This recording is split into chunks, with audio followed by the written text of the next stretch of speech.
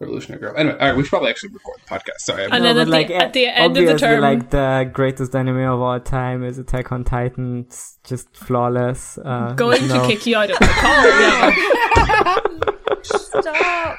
The latest season, I will say, has gotten me back. I did not enjoy the show. I watched it because I kind of had to, right, just to keep up with it. This last season, I'm kind of vibing with. Like, it's kind of as ridiculous. Is it less fashy? Yeah, Did they take the fascism out? No, well, no. It's sort of like two. It's sort of like two fascies going up against each other, and the one's kind of like realizing they've been fascy for a long time. Two right? fascisms, like, but only one can win. Yeah. It's just, only one will be the two fascism, too furious. I just don't. I don't know. I'm still just thinking about like that tweet from a few months ago that was like, Attack on Titan is the only show that has female characters that has that can also fight, and men are scared of this, and that's why they criticize it, or something like that. Like some incredibly insane take. People really do be just saying anything. Right? Yeah, like, that's so true. If you literally only watch shonen anime. Yeah. It's like I, with my like long experience of watching only titty anime, have found that Attack on Titan is the most progressive of them all. And I will not watch anything else. Oh, of course that's what it is. That's so funny. Oh my god, it's just... What I thought, to be honest, I did think you were going to end like halfway through that sentence, just like, it's the only anime with women. Just like... Hey, listen, I mean, I can't name another woman in an anime. Yeah, now that I think about it, I think it might be the only anime with women in it. Listen, why do you have to choose between boob animes and awesome women animes? Just watch Kill la Kill. Oh, God. Listen, just watch Sword Art Online. I'm remembering how bad anime is. Kill la Kill is one of my S-tier animes. I really like Kill la Kill, but it's like, obviously it has its huge problems, though. See, if I did one of my backup ideas, I do my, I don't get any academic job. I'm stuck doing some middle management thing for the rest of my life to, off myself in the office lounge. And so my YouTube channel would be called, I would still have that PhD. Right? So my YouTube channel would be called Dr. Weeb.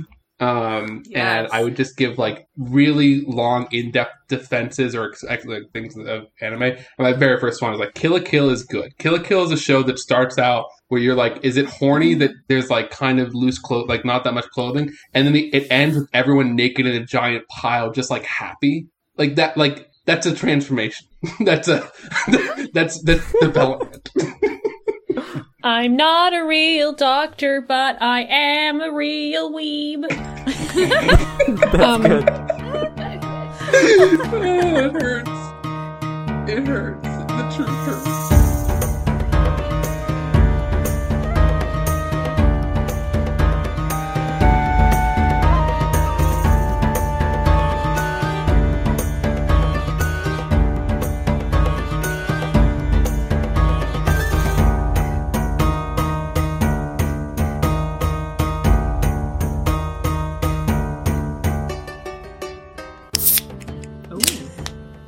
Let's go, gamers.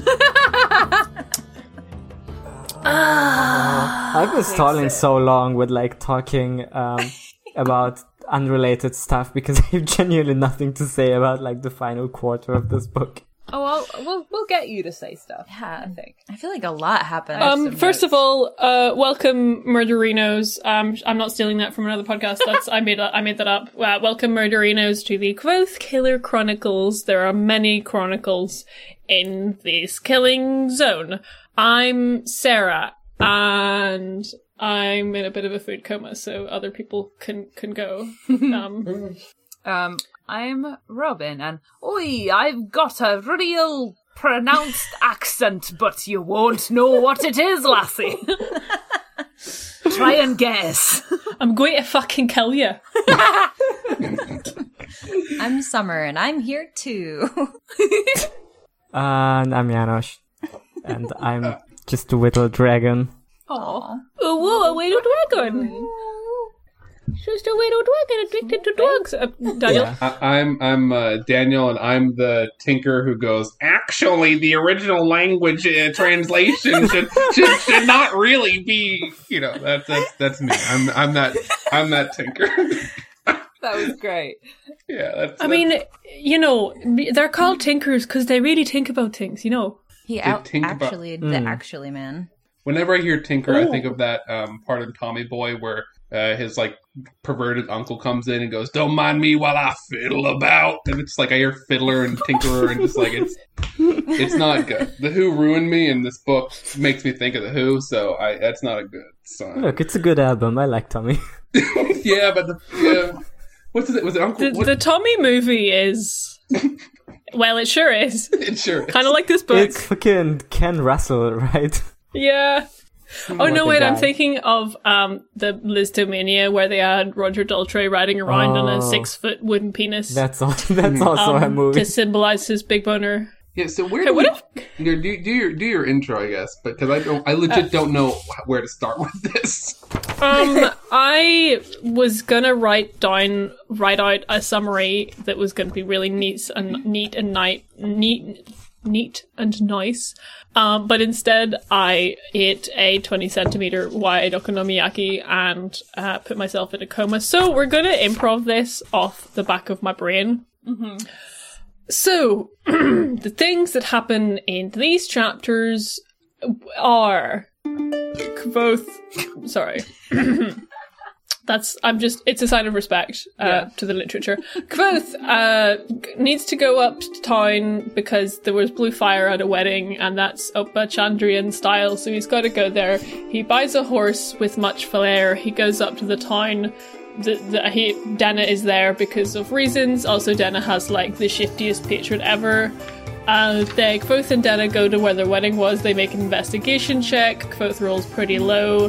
Denna rolls slightly higher, I don't know, but also she's like, "Hey Kvothe, come wander around in the woods with me for 3 days because of reasons." They wander around in the woods for 3 days because of reasons. They meet a man with an accent. They also meet Dragon, the dragon is addicted to a drug plantation that it found. So they're like, "Oh, we gotta kill the dragon because the dragon is a drug addict and a bane on this society." So they kill the dragon. And then Kvothe goes back to the university. He figures out the name of the wind, and also Irie is like, "Hey, come to my house." And then the bit kind of ends. Also, there's a scene in the Waystone Inn where a guy comes in and he's fucking possessed. And the book sort of it doesn't really end, it more stops. Okay, that's it. Stops going. I got a large section of my notes on this is just like, name of the horse. To be honest, I literally just skipped ahead. I did not want to read any of the horse stuff. Oh my god. It's boring. It's the most side-questy plot I could have ever written. It's just like, okay, now I gotta fucking buy a horse. And, okay, well, the horse wasn't exactly what I wanted because it has a slightly different colour. It's like, it still works. Okay. The only horse stuff that I liked was the part where he was like, "I would kill infinite number of horses to do." I don't know what he was saying. I just don't like horses, so it made me happy. Fight me IRL. We've all been like more or less in agreement with a lot of stuff. I'm going to push back on this. I think the horse section leading into the Tinker section is legitimately some of the best writing in this book. Like, here's the thing. I'm going to say that. Listen, I get it. We've been so beaten down with just boring bullshit of just tedium, just like, who cares? But we get to this horse section, and yeah, it kind of reads like a guy who read like the Oxford, companion to the history of the Middle Ages, and there's like, how to buy a horse in 12th century England, and it kind of reads like that. I'll give you that. But like, I don't know, the part where like Kvothe pulls out a new copy pasta. Threatens to kill this guy and bake him into a pie if he doesn't give him a good horse. The guy proceeds to then sell him a shit horse. Like, go like, I'm not scared of you, kid, right? And just sells him this like dyed horse. And then the tinker calls him out on it. He's like, "Yeah, dude, like you got swindled." He's like, "What are you talking about? This horse's name is like, Midnight or Twilight or whatever." And the guy's like, "No. His name's Old Sock," or like One Sock or some shit. And it's like, to me, like, that is charming. does it move the story along? Does it like give us in-depth character stuff? No, but it's charming, which is so much more than I can say for most of this book, right? All right, go off, Robin. I do think the horse stuff. I did mind the horse stuff less than the like. To me, what I wish I could have skipped was the entire like dragon quest. Like, no pun intended. I like the dragon stuff. Robin, I heard a very firm no from you, and I'm very curious about that. It's like, so you know when you're playing a game like Skyrim or something? Yeah. And then one of the quests is like, you have to deliver a letter. But you've not been to the place where you have to deliver it, so you have to travel there. You can't fast travel. And like, it takes fucking forever, and the payoff isn't that great. I think I would have minded the horse stuff less if it was like, did move the plot along more, and sure, he gets somewhere. But like, what plot? Well, I guess, yeah. What plot is there to move along? Okay, true. Oh my god. Rip. Oh. Sorry, that was my Irish tin whistle falling on the ground. Oh, play us a tune! Play us a tune! Right, okay. There it is. Oh, It was my wonderful little squeaky. Anyway, sorry. Sorry, not to interrupt, but Here, you've earned your pipes. Congratulations. Yeah, well done. I've got a recorder somewhere in my cupboard. I could whip that out. Oh, we can do hot cross bun. I know.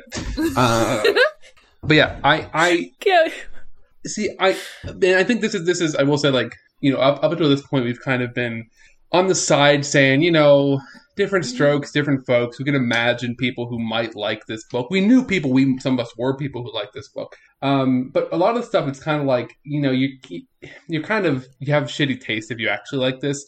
This horse section, I think, is a good example of really different strokes, different folks, because your Skyrim parallel, like, that's my favorite part of Skyrim. Like, legitimately, it's just like vibing in the atmosphere, walking from like. Most of my replays after the first time, like, I don't fast travel, right? And it's just, I don't know, it makes me feel like I'm more in the world. But again, I think that really is just, what are you looking for? What do you like? And what does the novel set you up for? I respect that take, but I do love walking and getting ganked by wolves in Skyrim. I just do. This is a great, I was just thinking yesterday about how much this book just reads like a video game, because the main character is just by himself the whole fucking time. And all of the characters have their own like little designated areas that you have to go like seek them out in. You know what I mean? Like, no one ever goes with Quoth. Like, why don't Will and Simon ever get like invited along on adventures or anything? Well, like, he always has to find dinner. Oh, what's her name? The like moneylender. I always forget Debbie. Always she's always in her shop. Yeah. Yeah, it'd be a fun shop, that's true. It would work really well as like a Persona game. Yeah. They're about. I love that they're about to have a conversation outside of Debbie's house. She's like, no, we can't have this conversation on the porch. I can only. This dialogue option is only available inside my house. So the horse part really interested me because I linked like a Twitter tweet thread thing earlier in chat. Oh, hey, yeah. Where it was like a thread where someone was like, "Hello, I'm a person in film, and I never jump in my car and realize I need to get fuel." Quote tweeting, "Hello, I'm a person in film and TV, and I never finish a meal or even drink in a pub. Hello, I'm a person in TV, and I never lock my car, and I always find a parking space right outside." So it's like a tweet cred. Okay, well, I'm just gonna close that. There was one about penetrative sex, so I don't want to read it. Basically, like, the horse scene feels like Pat being like, "Oh, my fantasy protagonist, he needs to get somewhere, but no, none of these fantasy books ever, they just say, I bought a horse." No one ever thinks, "Oh, how did I buy a horse? Horses cost money. To get a horse that good needs to be expensive horse. Oh, also you've got to take care of a horse. I'm going to write all this stuff out in exquisite detail." And like, he does that, and it's like, you're not wrong that like that stuff can be interesting, but like, are you trying to move the plot along, or are you trying to write a sort of vibe book? Like, what are you, homie? Exactly what you're saying at the end there, so I just want to emphasize, it's just like, are you writing it feels out of place in this book, right? Like, this is not a book about, the intricacies of living in like a medieval fantasy world. It has like, it references this stuff. It almost like it's the meme. It only exists in meme form of like, reference to like, oh, do you recognize that things are harder? But there's no deeper thought to it. There's no like, it doesn't. This sort of stuff does not actually affect the story, right? It just is a window dressing. Yeah, I think it could be cool if the book was like. Because I did say that it doesn't move the plot along because there is no plot, but the book still pretends that there is a plot, right? Like, I think this book might be more fun if it was like a book about nothing. Okay, like if the point was that we're just gonna do like hijinks in a fantasy world and just like trying to show what it's like to live in a fantasy world, but like the point is that there's no real plot, right? But like Quoth as narrator puts so much weight on this is my story and I'm going to tell it in the best way possible, and I know exactly which bits to emphasize because I'm such a master storyteller, right? Mm-hmm. And the fact that I also have the note of like, oh, I wish Pat would write a book in which nothing actually happens, right? And I'm pretty sure that that's what the Slow Regard of Silent Things is. So I would like to read it. It's really good. And I was actually literally just talking about this with Noah yesterday because I said, you know what? I think I really like the Slow Regard of Silent Things because it does what Pat does good and nothing else. It's just a big vibe and that's all. And it's like so nice, actually. Yeah. So I'm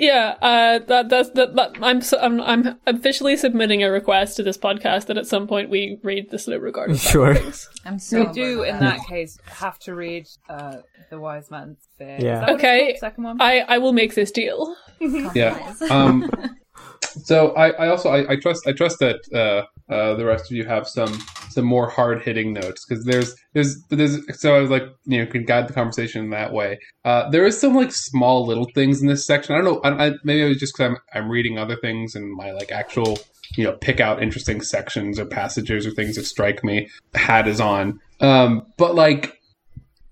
This really struck me that nobody talks like this. Like there's like not a single character talks like a human being. You have these like so I just want to like you have this. So he hears about the Blue Man Group is having this like under like this secret show in that for the wedding, and he's like, oh shit, I got to get up to the Blue Man Group and see what they're doing. And he hears this by magically eavesdropping on some, dock workers who were all, talking about, did you hear what's going on there? And one of the dock workers says, like, yeah, I heard the Blue Man Group's performing. And his buddy goes, you're such an old woman. You believe everything you hear. Right? Like that's just what the, it's like, there's a section where Debbie later on goes like, hey,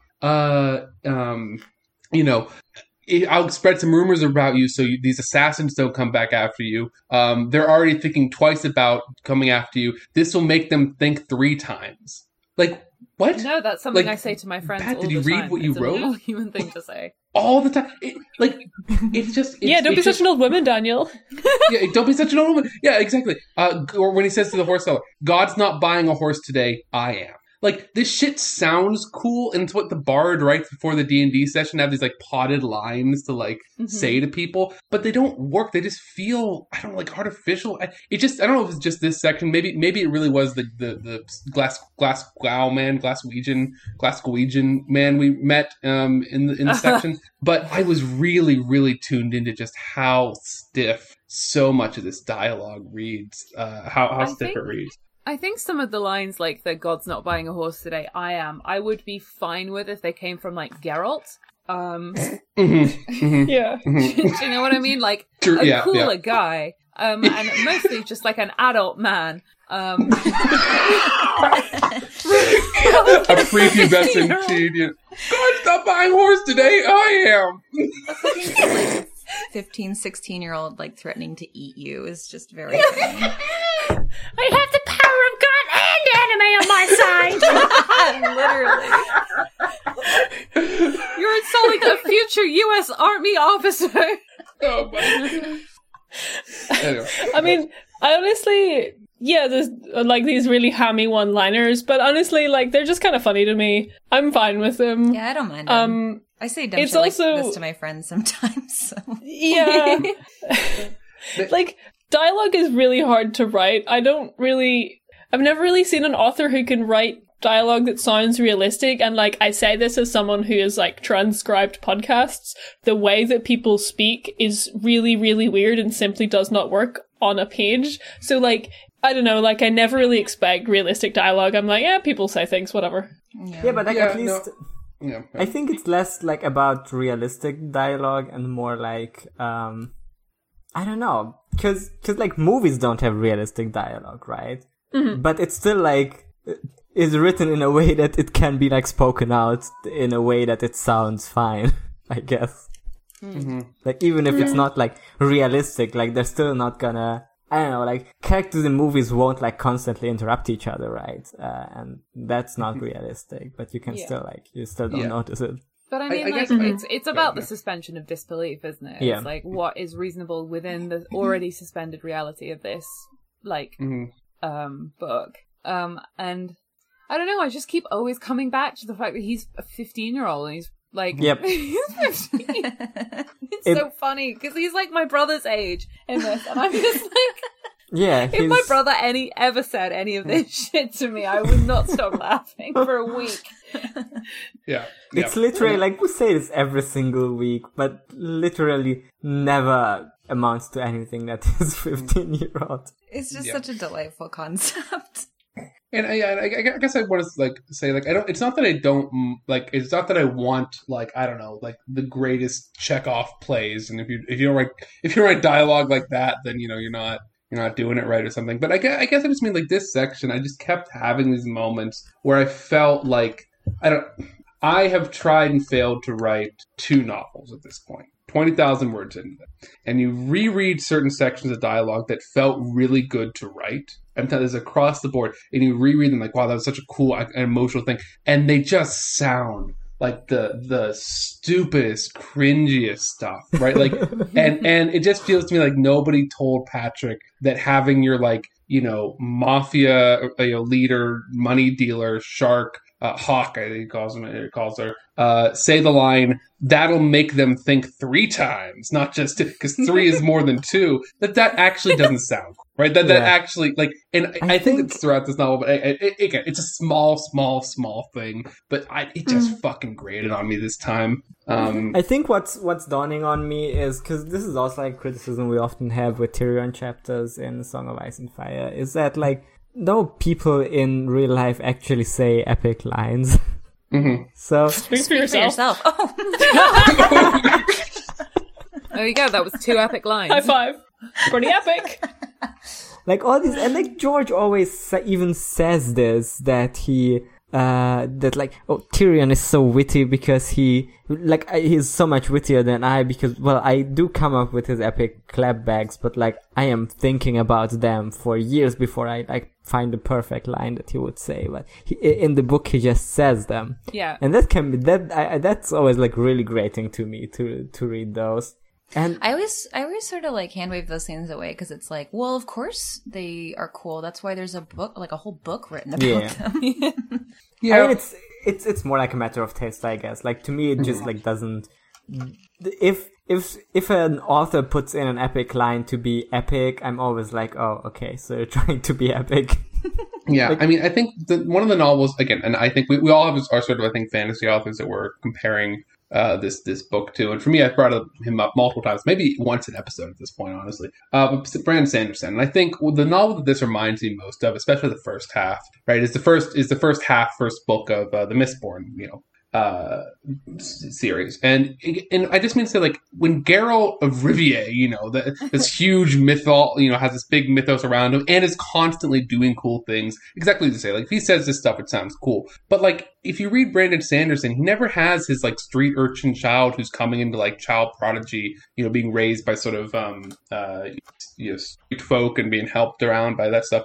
Like, she in her youth does not say epic lines, because that's just not what these characters. Why would she do that? She's not Geralt. She's not that sort of stuff. And, like, it's one of those things where when you write the line that sounds cool and you want it in the book, but you don't have a character to say it, and you just give it to somebody, because what matters more is your clever writing and not the character, right? That to me is like the problem with it, right? It's not that the lines don't, it's not that the people shouldn't be cool. It's just that, like, not every cool line goes with every character. And if you don't have a character who can say it, just get, have a gutter document, put it to the side, but don't do that.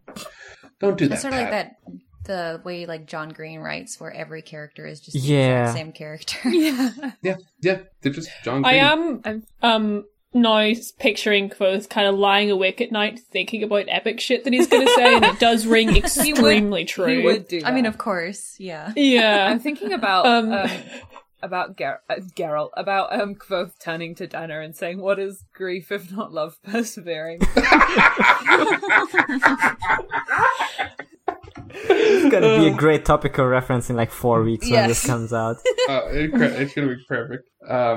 While we're at, sorry, do we want to do our pat on the back? Do you want to do our pat on the backs too? Do you have one? I have. For you, it's the horse sequence. For me, it's the horse sequence, and it's the horse sequence and the way in which they describe. They're like on top of the rock now, and they're describing the Dracus running down the hill and like coming towards them. I don't know, for whatever reason, I liked that. Like, it felt like I could see this like black dot that's like charging and like knock things over. That felt really good to me. Those are my 2 pats on the back. I have a very easy pat on the back this week, and it's something we like. We're gonna take a while until we, I guess, actually get to it in this episode, because there's like a ton of other stuff happening before. But to me, it's just like when Elodine talks to Kvothe about naming. I thought it was genuinely really cool. I know it amounts to nothing, ultimately. At least not in this book. It's nice, I think I have a pat on the back. I think I have another pat on the back later, which I've actually written down. But my pat on the back for this sequence is whenever Kvothe is riding a horse really, really fast northwards, and like his cloak is streaming out behind him, and he's thinking about how fucking dramatic he looks, and he's like, "Oh yeah, I look so fucking dramatic right now." And then like 30 seconds later, he takes his cloak off because, "Oh fuck, that's really uncomfortable." And that's a sequence that I genuinely like think about all the time, like in day-to-day life. Because I'm like, God, I want to look so dramatic all the time, and then I'm like 30 seconds later I'm like, fuck, this is so uncomfortable, huh? It's a huge mood. Yeah. I have 2 pats on the back. I have the first one, which is just a little thing, which is where they describe having rabies as catching the froth. I just thought that was really cool. I thought that was a good sentence. That's a good way of describing it. He's caught the froth. I liked it. And the other thing was just the scene where Kvothe uses sympathy to kill the Dracus. Like, killing the Dracus as an ethical decision, I'm not sure about it. But, like, the way that he did it was pretty epic. Yeah. Damn, I have an anti-pad in the back about that scene later on, but, like, we can get to it. Interesting.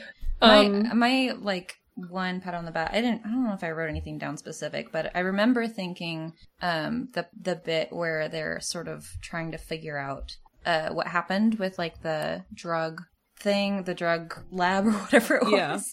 I just remember like thinking how nice of a little mystery it was, because here are the pieces, some of them don't fit together. I just really like bits where you're trying to figure out, like, you could even stop and just think about it, like, what's going on here? I don't know. I think that's fun stuff.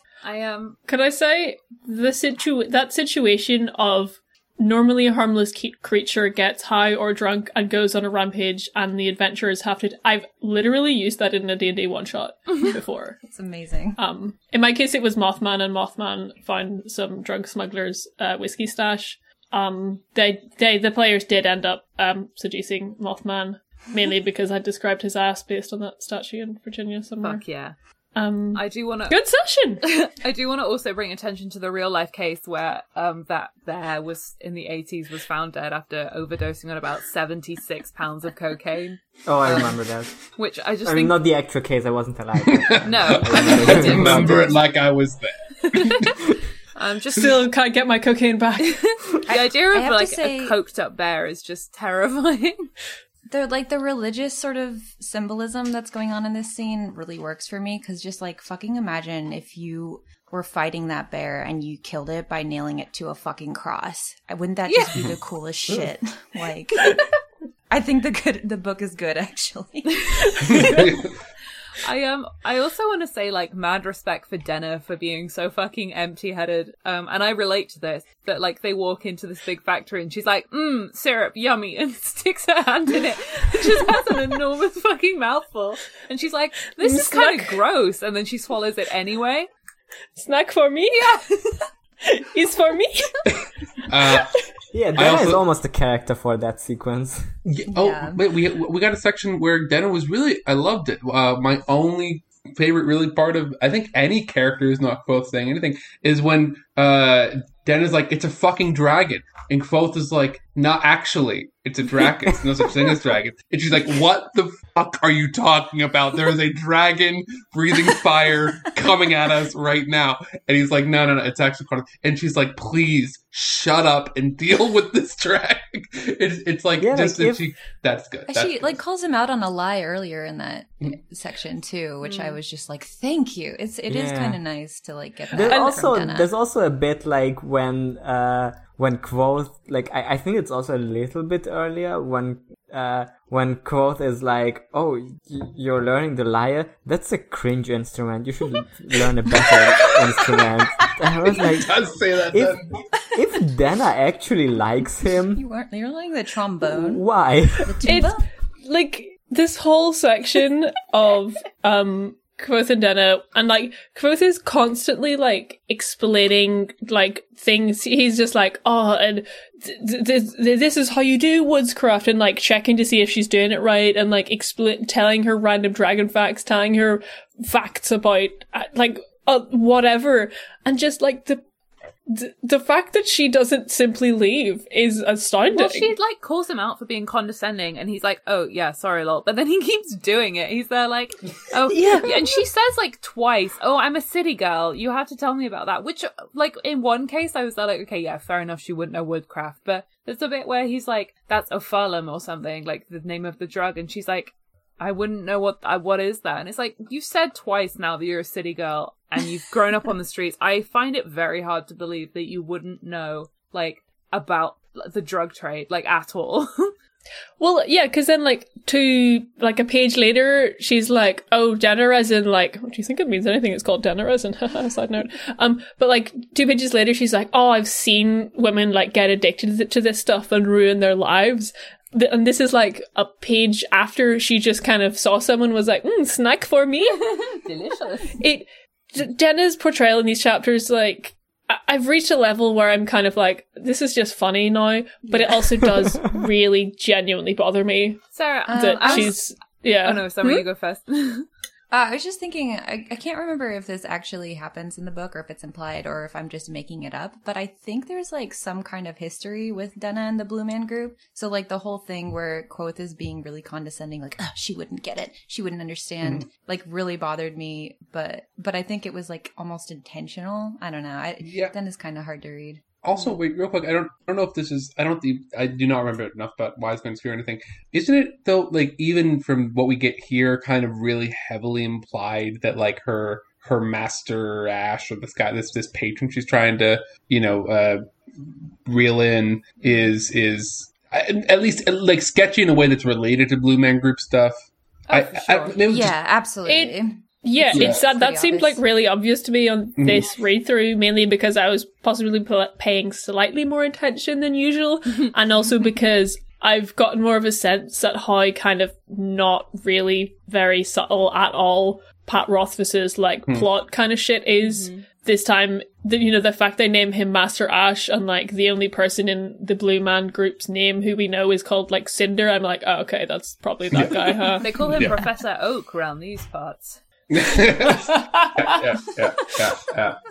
No, it's what's true. It's also he also has this like another thing where it's like you don't need to write like other people, whatever. But like one thing I love about certain novels is that not every character stays around. right? Sometimes you just have characters that show up and they do, like, how cool would it be? Like, we are all sure that Master Ash is up to some, like, world level, like, you know, master D. Like, he might be the one who fucking kills the king and Quoth gets framed for it or whatever, right? Like, we all know that just because he's a yeah, book 3 predictions. There you go. I'd be so mad if Quoth doesn't actually kill a king. But like, he's not actually bloodless. So, but I'm just saying that like his character gets introduced, and the idea that like maybe there's just some shady noble who he wants to have a patron of this like young woman, and where there's a weird thing going on there, right? We know that that's not the case. We know that like this guy matters because that's how Pat writes, and it's kind of like boring in that sense, right? Yeah. If I'm wrong, if he ends up being nothing,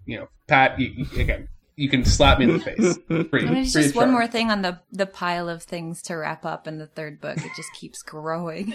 Yeah, the pile of 30 million things. That's what. That like the fact that Pat is like, on the one hand, he's trying to write the fantasy novel where the character jumps in the car, realizes they need to go get fuel, where he does pay a lot of attention to like, the minutiae of fantasy, trying to make it really like realistic, and this is how real life goes.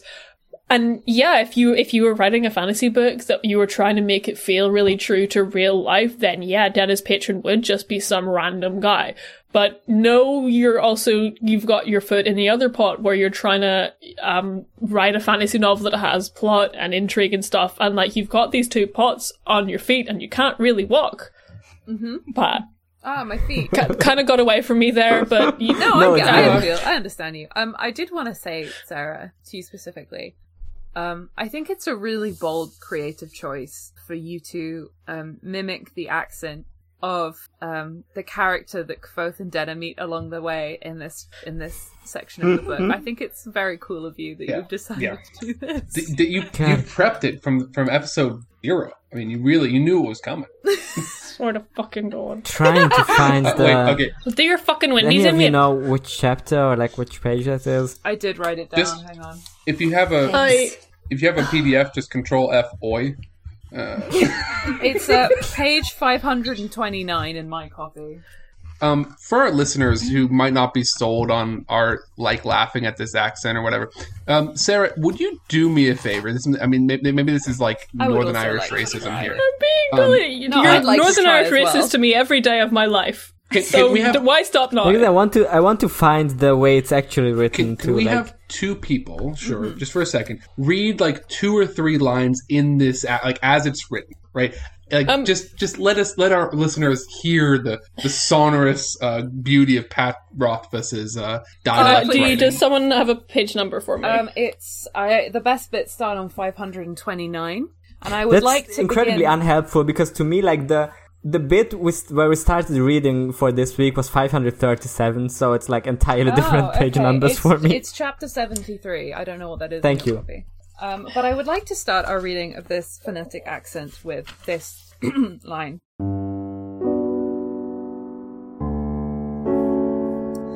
What a tattoo you down out here. I thought I heard singing.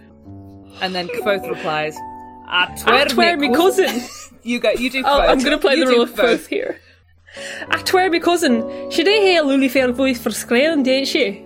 I'm glad to meet you, sir. You may clap, Quoth. Pleased I'm certain, Master Quoth. It's a rare treat to meet a fella who specs proper. Grummers round these ports sound like they've got a mouthful of wool. My father used to say, wool into mouth and wool into head. My name is Squivin Schleimful Fundick. You've got name enough for a king. Would you be trouble offended if I'd pardon down to shame? All my friends they shame old foot. It's hard. Shame'll do fine for lovely young folk like yourselves. Who's gonna play Denna? Forgive me. No, that's not. That's still Quoth. That's still Quoth. You read the no. Oh wait, no shit. Oh my god. I saw the name Denna and then saw dialogue and I was like, oh, maybe Denna speaks. But no, of course she fucking doesn't. No, she just says her name. Forgive me. Shim, that is my most favourite cousin. Dinner. A sweet lass, but she is terribly shy. You wouldn't be here and make a load of her, I'm afeard.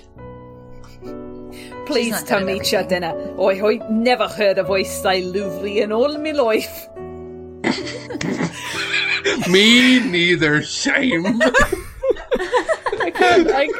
I'm at the end of my tether here. It's the funniest fucking thing. He's like, I think he's trying so hard to just do some kind of Celtic mishmash, because so much of this is like the hard T's, that's all Irish. And then he uses the double O's, which is all Scottish. Yeah. So you're not supposed to write what you know. You're supposed to write what you don't know. Yeah, true. I'm going to be generous real quick for Pat here.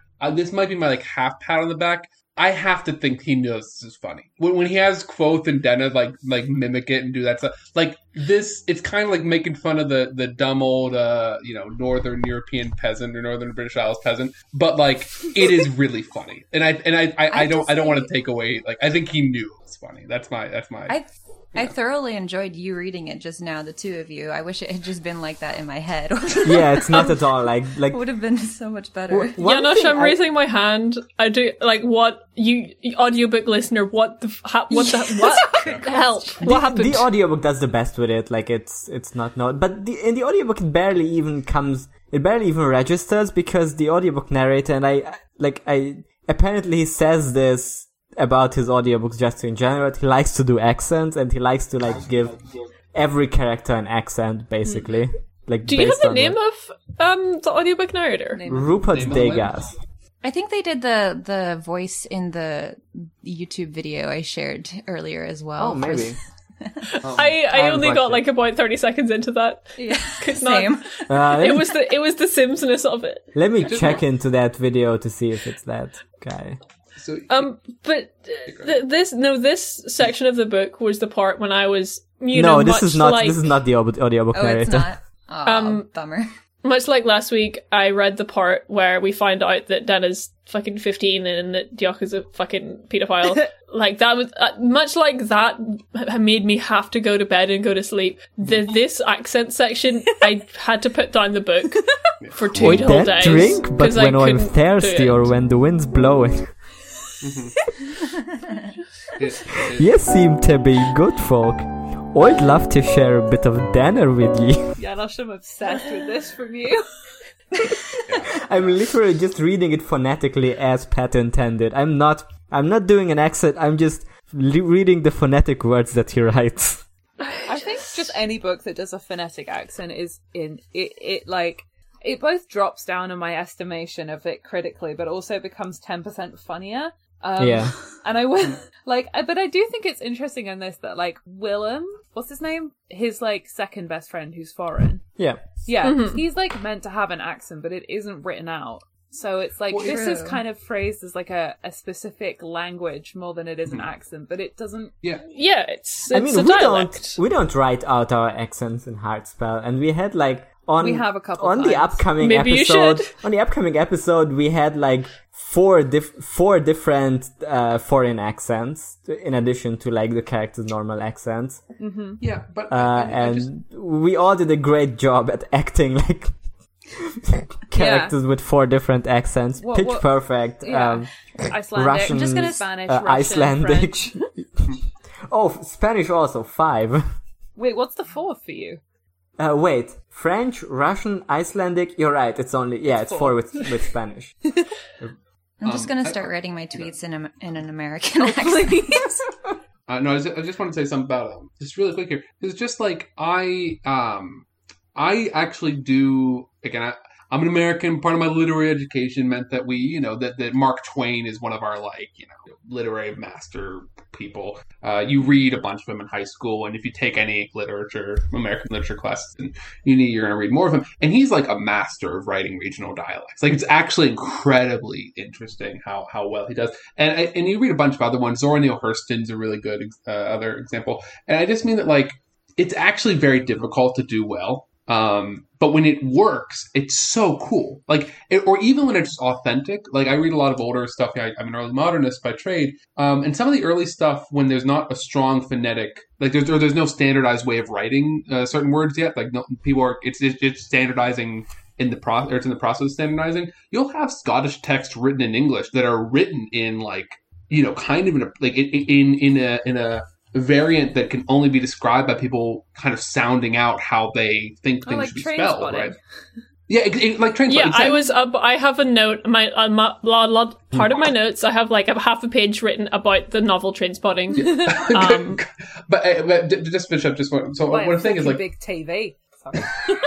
It had the either really heavily studied accents and sort of written dialects, or the really authentic ones. Read really different, read kind of really sincere. And this one, I just like, it's so bad that, again, and number one, I don't want people to get knocked off the idea of reading dialects, things written in dialect, but this is why I have to believe, like, for my heart of souls, that this is Patrick's taking the piss, because everything about this is hilarious. Because also you get, like, I don't know if you all noticed, but the oi, like the classic, like, how do you make a cocky sort of accent sort of thing? You do the oi, no one says I, oi, but the O's are capitalized, right? As though, like you capitalize I when it's alone. And so there's this like weird orthographic choice to like capitalize the O's. And like that so is weird, you're right. It's very funny to me. Like, I just think it's funny. I'm going to put a little more effort into it than you thought. Yeah. I'm also, surprised to see you out in the booth with all the bad business lately. Also, for somebody who doesn't believe in God, he does capitalize God a lot. Like, goddamn. Like, Cringe. Capitalized. I didn't even notice that. That's weird. I do think that this chapter does kind of genuinely offend me slightly. Like, I feel like I am the person he is mocking, which, I mean, I kind of am.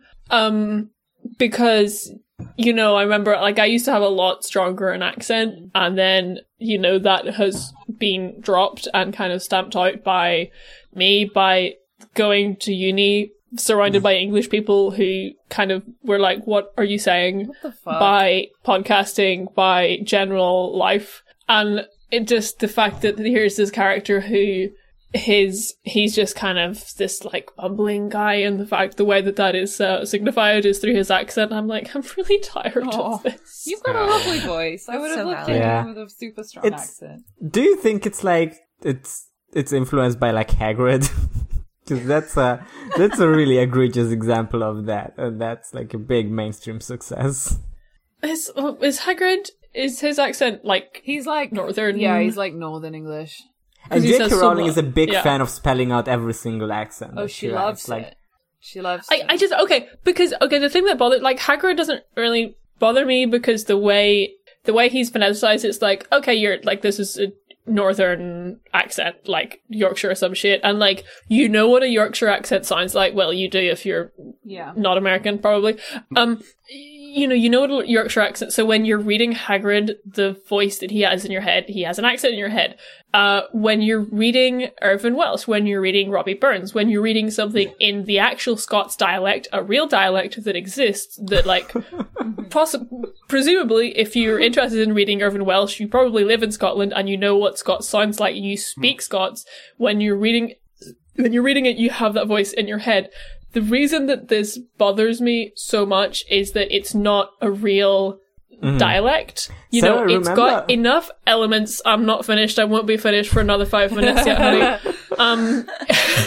The reason is that it's got enough elements of Scots that my brain is like, all right, I'm trying to read it in Scots. Like, I've got that voice in my head. That's how I'm reading right now. And then he comes in with the oys, and I'm like immediately catapulted back down to Cork. And like, I'm trying to read in like the middle of Cork accent, but he doesn't say that for the whole of the time. And then he throws in like another kind of Scots word, and I'm really confused. I'm just being catapulted back and forth between like West Cork and feckin' Glasgow. And I'm upside down because there is no real accent that this is. My brain is simply confused, and I'm also offended, and I had to go to bed. Janos, you may speak now. One word that just really sticks out to me, because like you mentioned the oys, And the always is obviously, as Dan said, he just substitutes oi for I. Except the bit where it's like, Will my moide raised me proper. What? My moide. It goes a little Guido. As someone who grew up in like half Texas and like half close to Canada, and I have like a weird sort of mesh multi-accent, I can kind of see how it could happen. But I don't think it should anyway. Yeah, I also want to emphasize one thing, Sarah, that you said that I think is really important. And again, I feel bad laughing because parts of it are funny, but you point out exactly that there's same. Part of the like what erasure you're allowed to laugh at and what you're not allowed to laugh at is exactly part of like Imperial projects, right? Yeah, like anyone making fun of the sort of Scottish or Irish accent, or like the idea that all heavy Scottish accent or Irish accent people are pig fuckers and meth users, right? That's what that means is exactly part of imbibed Imperial dogma, but the English Imperial dogma. But I just want to emphasize one thing you said that's like super important. Is that like it's not just that it's a bad accent, right? Like the point is that this bad mixture of lower class, English periphery English it just signs that this guy's a pig fucker, and you have two regular speaking people who are going to prove that they're really competent in doing voices and languages because they're performers, and they're going to talk with the yokel for a while. And that's the part that makes it feel dirty, right? That's the part that makes it feel like the accent is not just this guy has an accent. The accent's like, what these pig fuckers sound like, right? You know what they're supposed to do. Mm. I know what David Cameron sounds like. Yeah. I forgot that in the States, pig fucker means like, farmer, hillbilly yokel. For you, it just means Oxford grad. I forgot about that. Yeah. You want to say sheep fucker, but then that kind of takes you more into the Welsh bit. The Welsh are the sheep fuckers. And then I don't know. I mean, there aren't really any Scots left. There really is mostly sheep up there anyway. So after if anyone wants to read more about this, Marx has a lot that he writes about the displacement of Scottish people. So read Marx's. They all now have Australian accents, so we can make fun of that. Yeah. What I was going to mention earlier is remember that this was like last year when this came out, when people noticed that like the Scots Wikipedia has been mostly written and edited by one person who is American and just like made it up. Yep. Oh my god! It was the whole thing it wasn't like an actual Scots. It was It was like different languages. It was like someone doing a Lemmy impression. Yeah. Yes, exactly. And the egregious part of that is egregious part of that is that by the time this came out, the Scots wiki has already been like used for like online dictionary machine learning stuff. So god. It has done like really like irreparable damage to a real language basically. Yeah, and I think that's like the funny accent. The accent itself is not the offensive thing, because like at the end of the day, it's a funny accent. Like the like Squad and Public Agreed make fun of my accent all the time, and that's really funny because like we're mates, we're having a laugh. It's like the fact that Quoth could do the accent. Yeah. And like the fact that he comes in and like pretends to be buddy with this guy and is like, and this is going to work on this guy because he's going to hear my amazing performance of this accent and he's going to immediately be best friends with me, and I've gotten a 30 roll in my performance check and he's going to give me all the information. It's like, Sarah, can you imagine if I like walked up to you and you said something to me and then I started trying to reply with a Northern Irish accent? It's like, I've done that by accident. I do that by accident if I'm in a pub in Glasgow and it's like 11 p.m. and I've had like 5 pints. No, I will do that too, but that's because I'm drunk and you're learning through the conversation and you're not coming into it like, oh, I'm going to imitate you. It's just they're like, oh, after a while I start adapting what other people say. Which I do very much do. If I visit my family up in the north, my entire dialect shifts. I just wanted to read out this section from the Scots Wikipedia. Yes, Janusz? So this is from the Scots Wikipedia. Had to come telekinesis. Does anyone want to? Telekinesis. Yes, Janusz. We're waiting for you. Go ahead, read it. Yeah. Telekinesis as a form of moving objects with your mind. I love moving objects with my maid. It's a form of moving objects with your mind. Yeah, and this is what it looks like when I try to do like a keyboard smash laugh. But you know, to what you were saying, Lucy, like if you came to Belfast and like you decided you were gonna go to a shop and you were gonna try and, I don't know, haggle with the guy to get a cheaper, I don't know, pair of shoes, so you put on a broad Belfast accent, like I don't think it would pass. No. And you'd get the shit beaten out of you. Yeah, and I would deserve it. Well, it's just very patronizing. Yeah, and that's one of the big things. It's like, and it does that on purpose. Like, I want to sort of also bring us back to like not even always focusing. It's because I was listening to one of the old episodes where Sarah insisted that we stop talking about Pat for a while. And you know, like bring it to the text itself. Like written words do things, they mean things separate from what the author intends. And when you do an accent, it communicates something. Like, so like when I teach Beowulf, I take a page out of Tolkien's lecture, like how he did his lectures, and I will start my class with like, you know, what, and I'll read the Old English to start the lecture to give them a sense of we are in a different place. You know, we're reading a translation, but you know, this is a kind of older, it has a feel to it. Like there's a way in which starting with, you know, a kind of different pronunciation of different words puts students in the right mindset. When you read, and so it communicates something. And what this accent communicates is not just like, it's not just a chance for Kvothe and Denna to, you know, show how they're the, you know, the sneakiest, best, you know, can talk to anyone. This accent communicates like there are people in this world who talk a certain way. You've not met any of them yet because the people that you are around, you know, are the sort of hoi, or the top of, etc. You've not talked around the hoi polloi yet. But trust me, this is what real, you know, pig fuckers, sheep fuckers in this world sound like. And so what it does is it arrests you, it stops you, right? Because the novel's not been doing this thus far. It's a new thing, and it says, look at this guy. Really look at him. And what you get out of it is that, like, Kvothe and Denna are really smart because they know how to trick dumbass yokels by talking like them. And, like, you know, that's cool for Kvothe and Denna. It's not so much cool for the fucking yokels. You know, pardon my...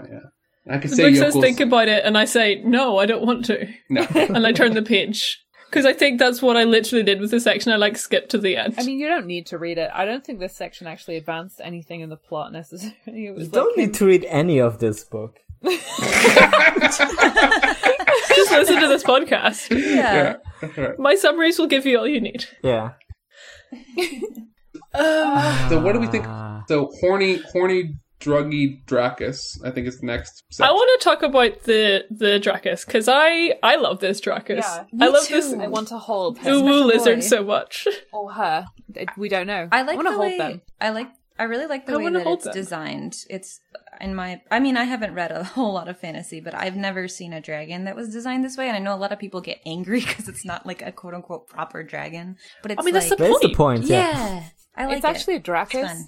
Oh, sorry. I mean, they even like quote even like in a very annoying way, but like annoying on purpose way, like makes a big thing about how it's a dragon.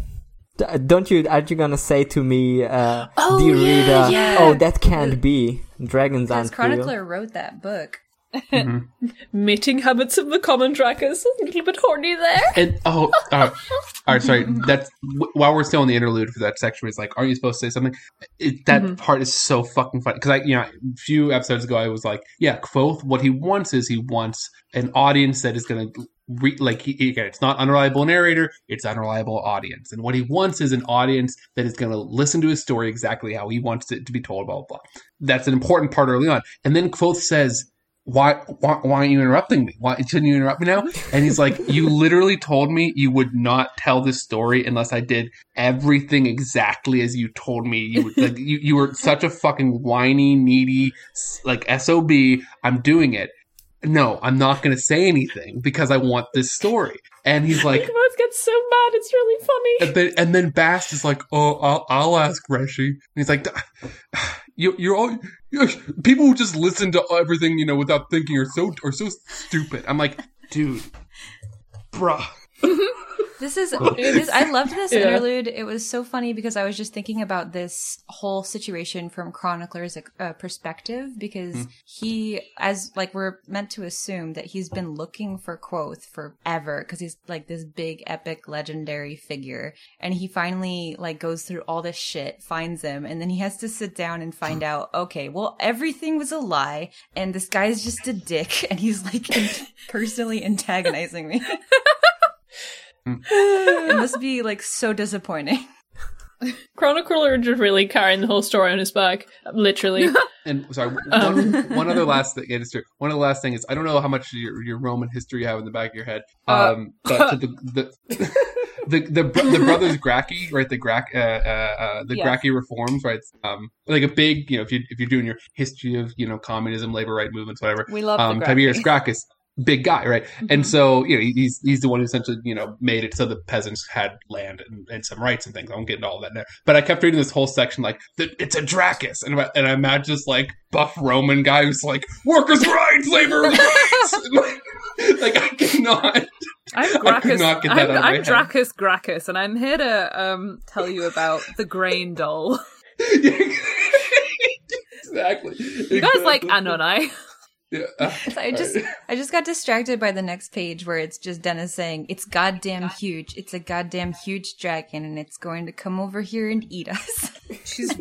I really like that. Yeah. Really, and then he both turns to her and he's like, well, actually, according to my copy of the Lusty Argonian Maid, it's true. It's vegan. It is the Lusty Argonian Maid. It's the common. That is correct. It's the mating habit of Dracus.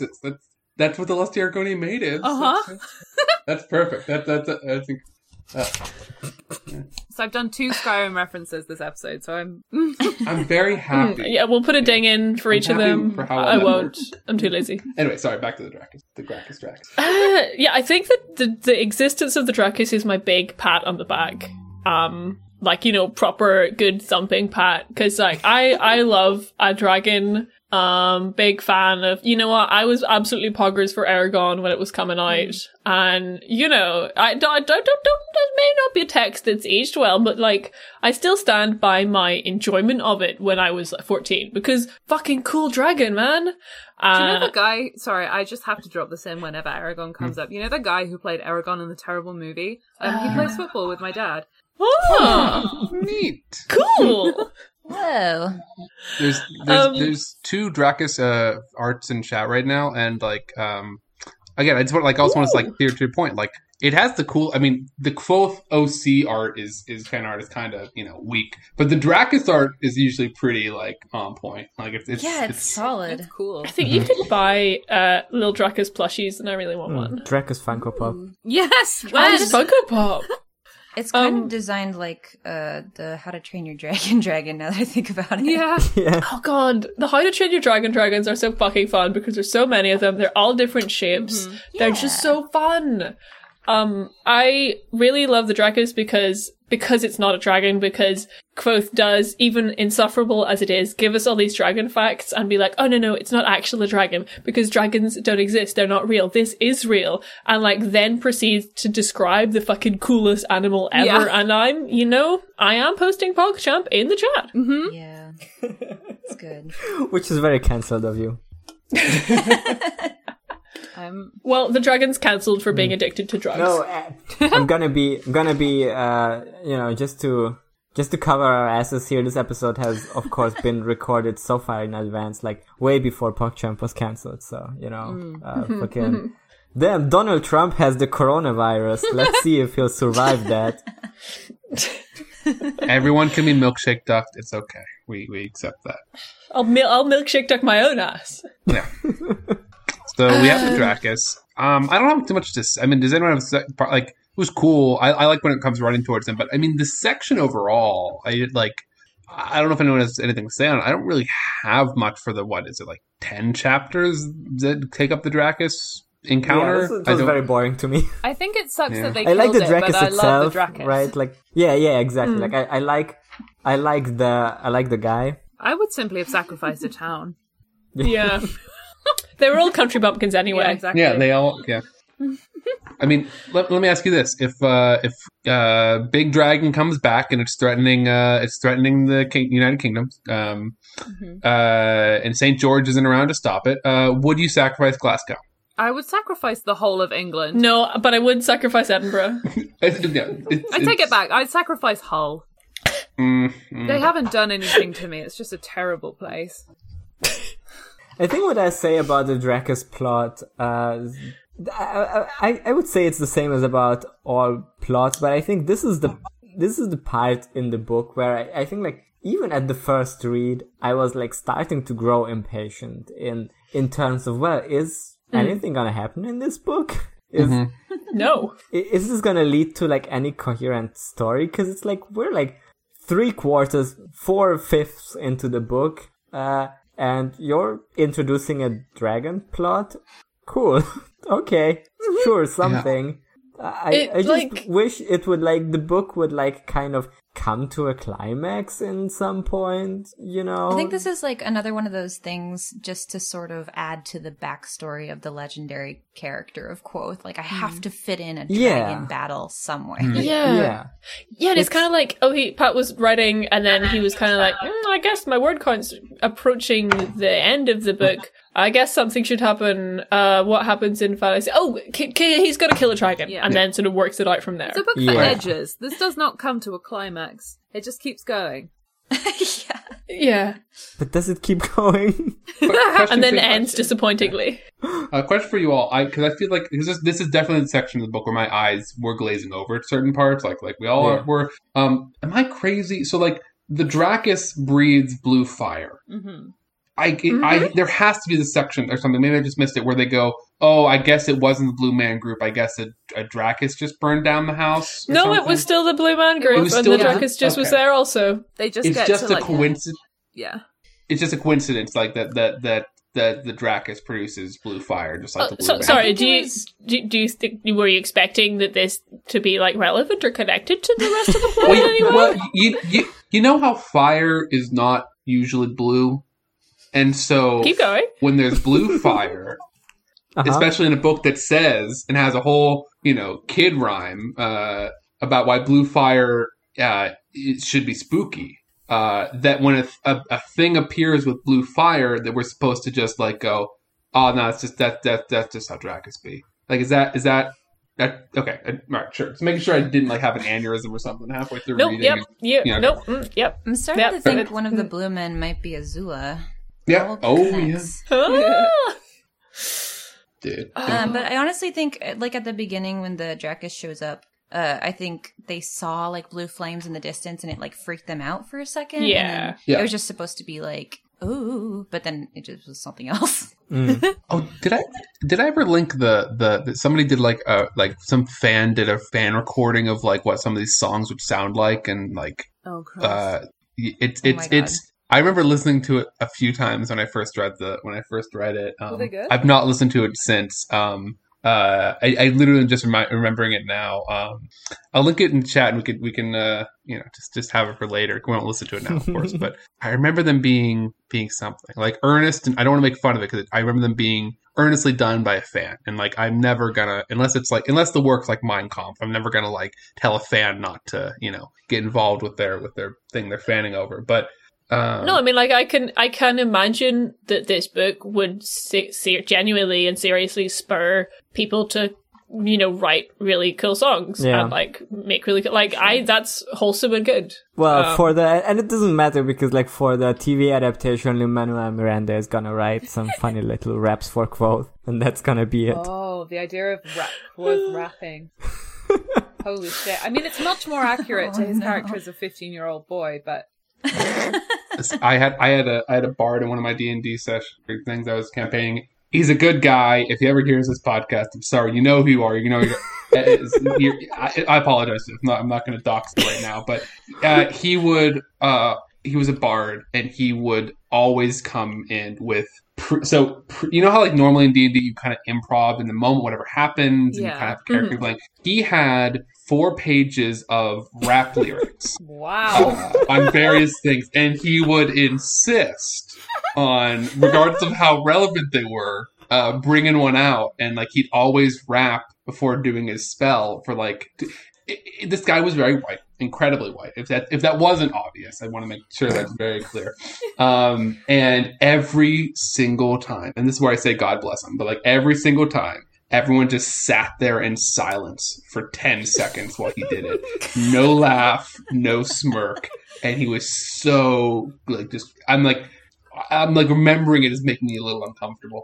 And he was so proud of himself. And it was never bad enough that anyone told him to stop, but we all wish he would. And that's Quoth rapping has to be the exact same thing. Like it just like that is the exact energy of Quoth rapping. Quoth takes Will and Sim to the alien, and he just gets up on stage and. Oh my god. I know your name's Sim, but you're really quite a simp. You know, like. Oh my god, he's just. Going through it to the open mic at what's it called? Open mic at the Aeolian. Jenna, why'd you date these men? Doing some slam poetry. I remember the first time I heard about them like planning on making a show. I think they were suggesting that they might do it just like in the same universe with different characters, and I was like, that sounds great, actually. Same universe as what? As the books. Yeah. Shit! I do remember this. What universe? I remember reading this. There's no universe here. There's no Yeah. world. There's been no world building. I know, right? Yeah. Yeah, that's the thing. Like, there's no way that would take off. Because what would be the pitch for it? Like, this is the same thing as like the fucking Dark Tower movie. That it was like so. We're gonna do a remix of the book, of all the books. So it's gonna be like it's not gonna appeal to the people who read the book, and there's no way it's gonna appeal to people who haven't read the book because that's just gonna be confusing. I feel like perhaps if it was like from someone's perspective who's like aware of Quoth, since he's this legend, but like that would still. I just wonder if like someone who hasn't read the book, if that would like mean anything to them that it's Quoth. I guess if the writing is good, it could be good. I don't know. Exactly. It's like kind of honestly like best case scenario, someone who isn't Pat writing about a character who isn't Quoth and has a fantasy world that is so generically fantasy that they can just do whatever they want and could just make something good. Just a completely. This could be great. I think it could be good if it was like someone who isn't Pat writing about Quoth, but like, you know, making him like our version of Quoth, where he's like a bratty 15-year-old and gets his ass owned all the time. Like that could be good. And just like write in some other characters, right? Like write characters for Will and Sim. For sure. Imagine characters. I don't think the TV adaptation can be like worse than the book. So I'm kind of excited. I'm honestly like, because I've been following the adaptation of Wheelie Time, and like a lot of what the show writers have been saying are like, oh, well, there are some issues with this book series, so we would like to kind of go through and fix those, such as making the quote-unquote polyamorous relationship which is not a polyamorous relationship into an actual polyamorous relationship, and like maybe putting some gay shit in there. And I'm like, I'm nodding. I'm like, wow, this is amazing. You're fixing the book instead. And like, imagine like a TV adaptation of King Killer Chronicle. You get one where they just, they make Quoth 20. That would be all good. problem solved. I would like them to also make the Blue Man Group the Blue Man Group. Played by the Blue Man Group. Yeah. Just Tobias Funky. I do hope at the like end of or like maybe the second half of the third book, it's just like modern or like present day Quoth going on some kind of adventure. That would be kind of cool. Yeah. Now he's in his 20s or whatever. I think that's what, again, if we were, I think Wise Man's Fear, because like, spoilers, Wise Man's Fear, I'm pretty sure there's this like box, this like locked box that he has, that his like mother's family, like it's a big secret box that his mother's family, who his mother's old noble, it's whatever, and he's trying to get the key to it or trying to find a way to open it, and it's just had it forever, and I think it's like given up or something, and he has it in the contemporary moment.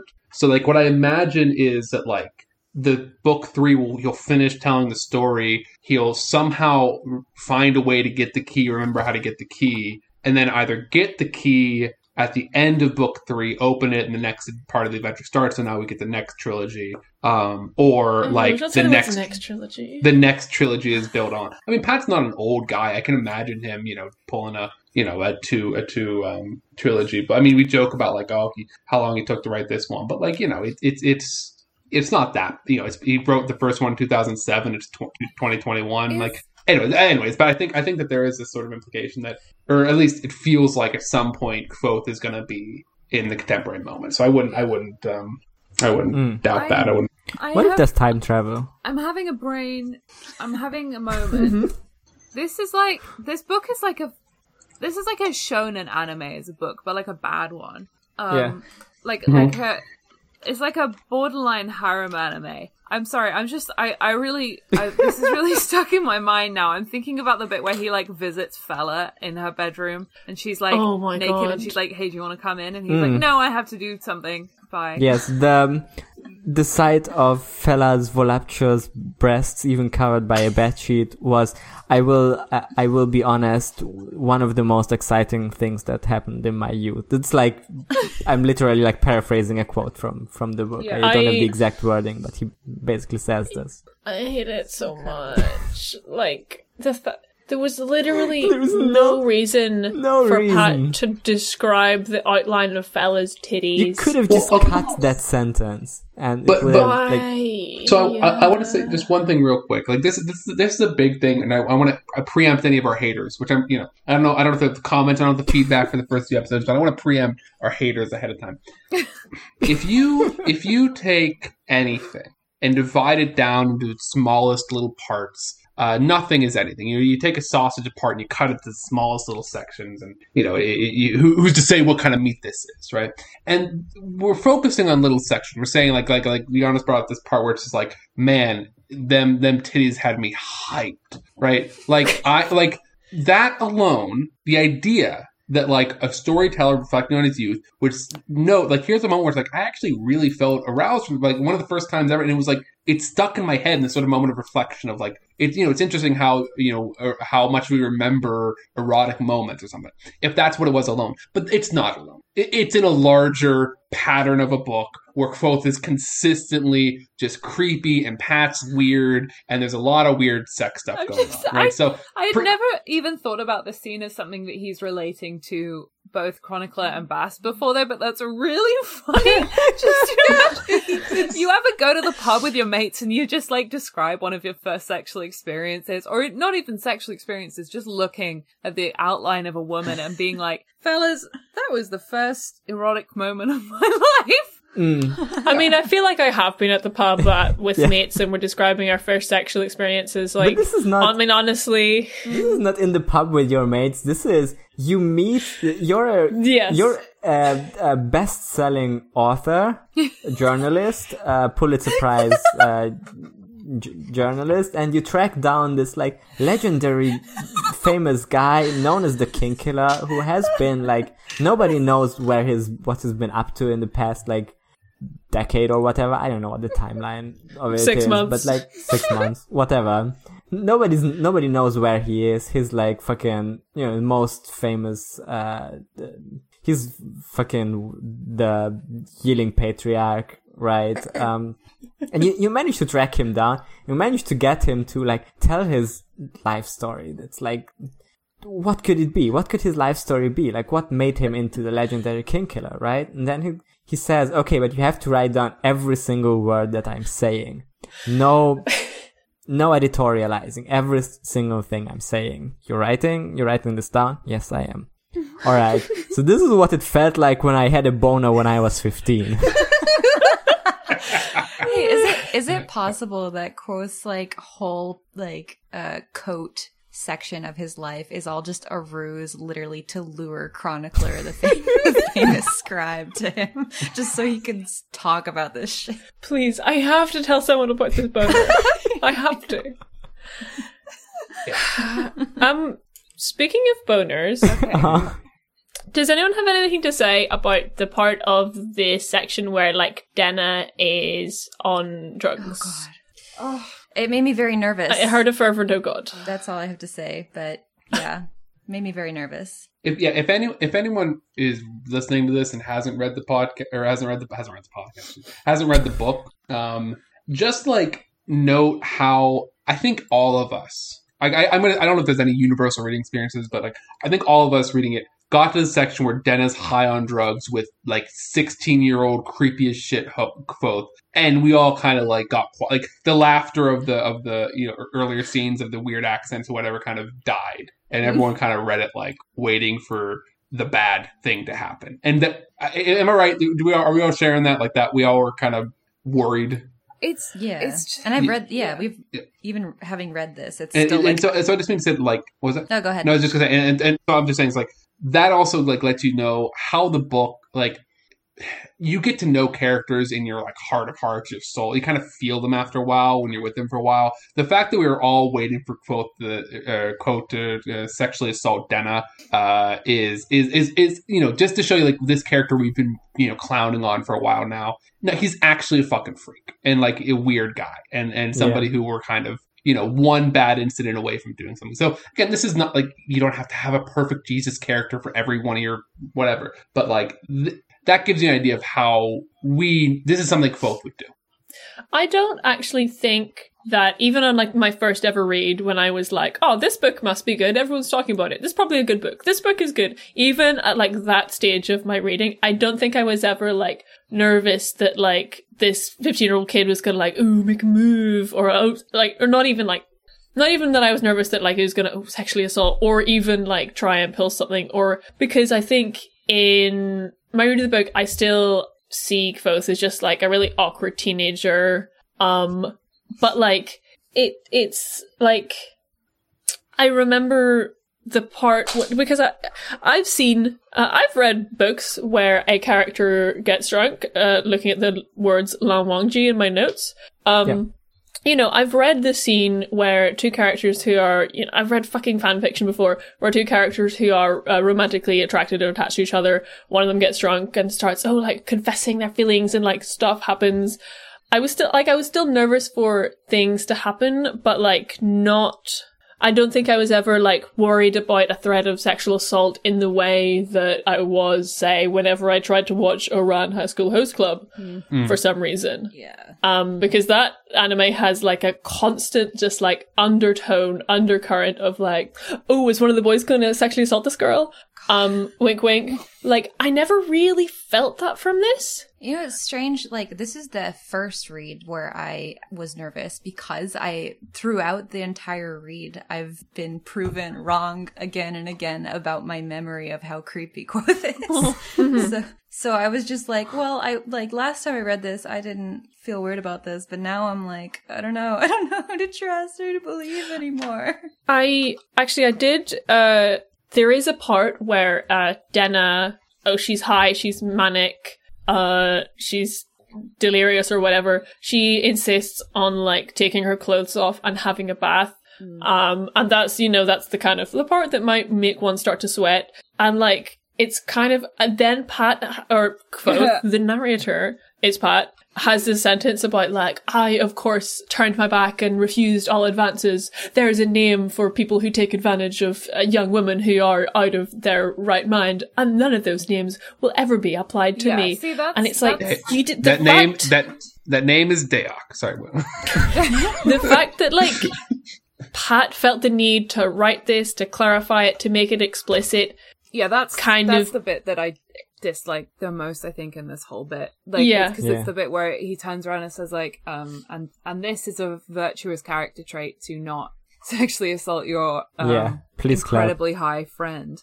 And it's kind of one of those things that I think fantasy has issues. And like, this book has already sort of put in stuff about like love potions, which people refuse to make. And that got kind of dropped, and I'm glad. But like, I didn't even remember that part. Having stuff like just scenes like this, they are so common, but like making it so that your character is deliberately such a good guy for not doing anything is very, very weird.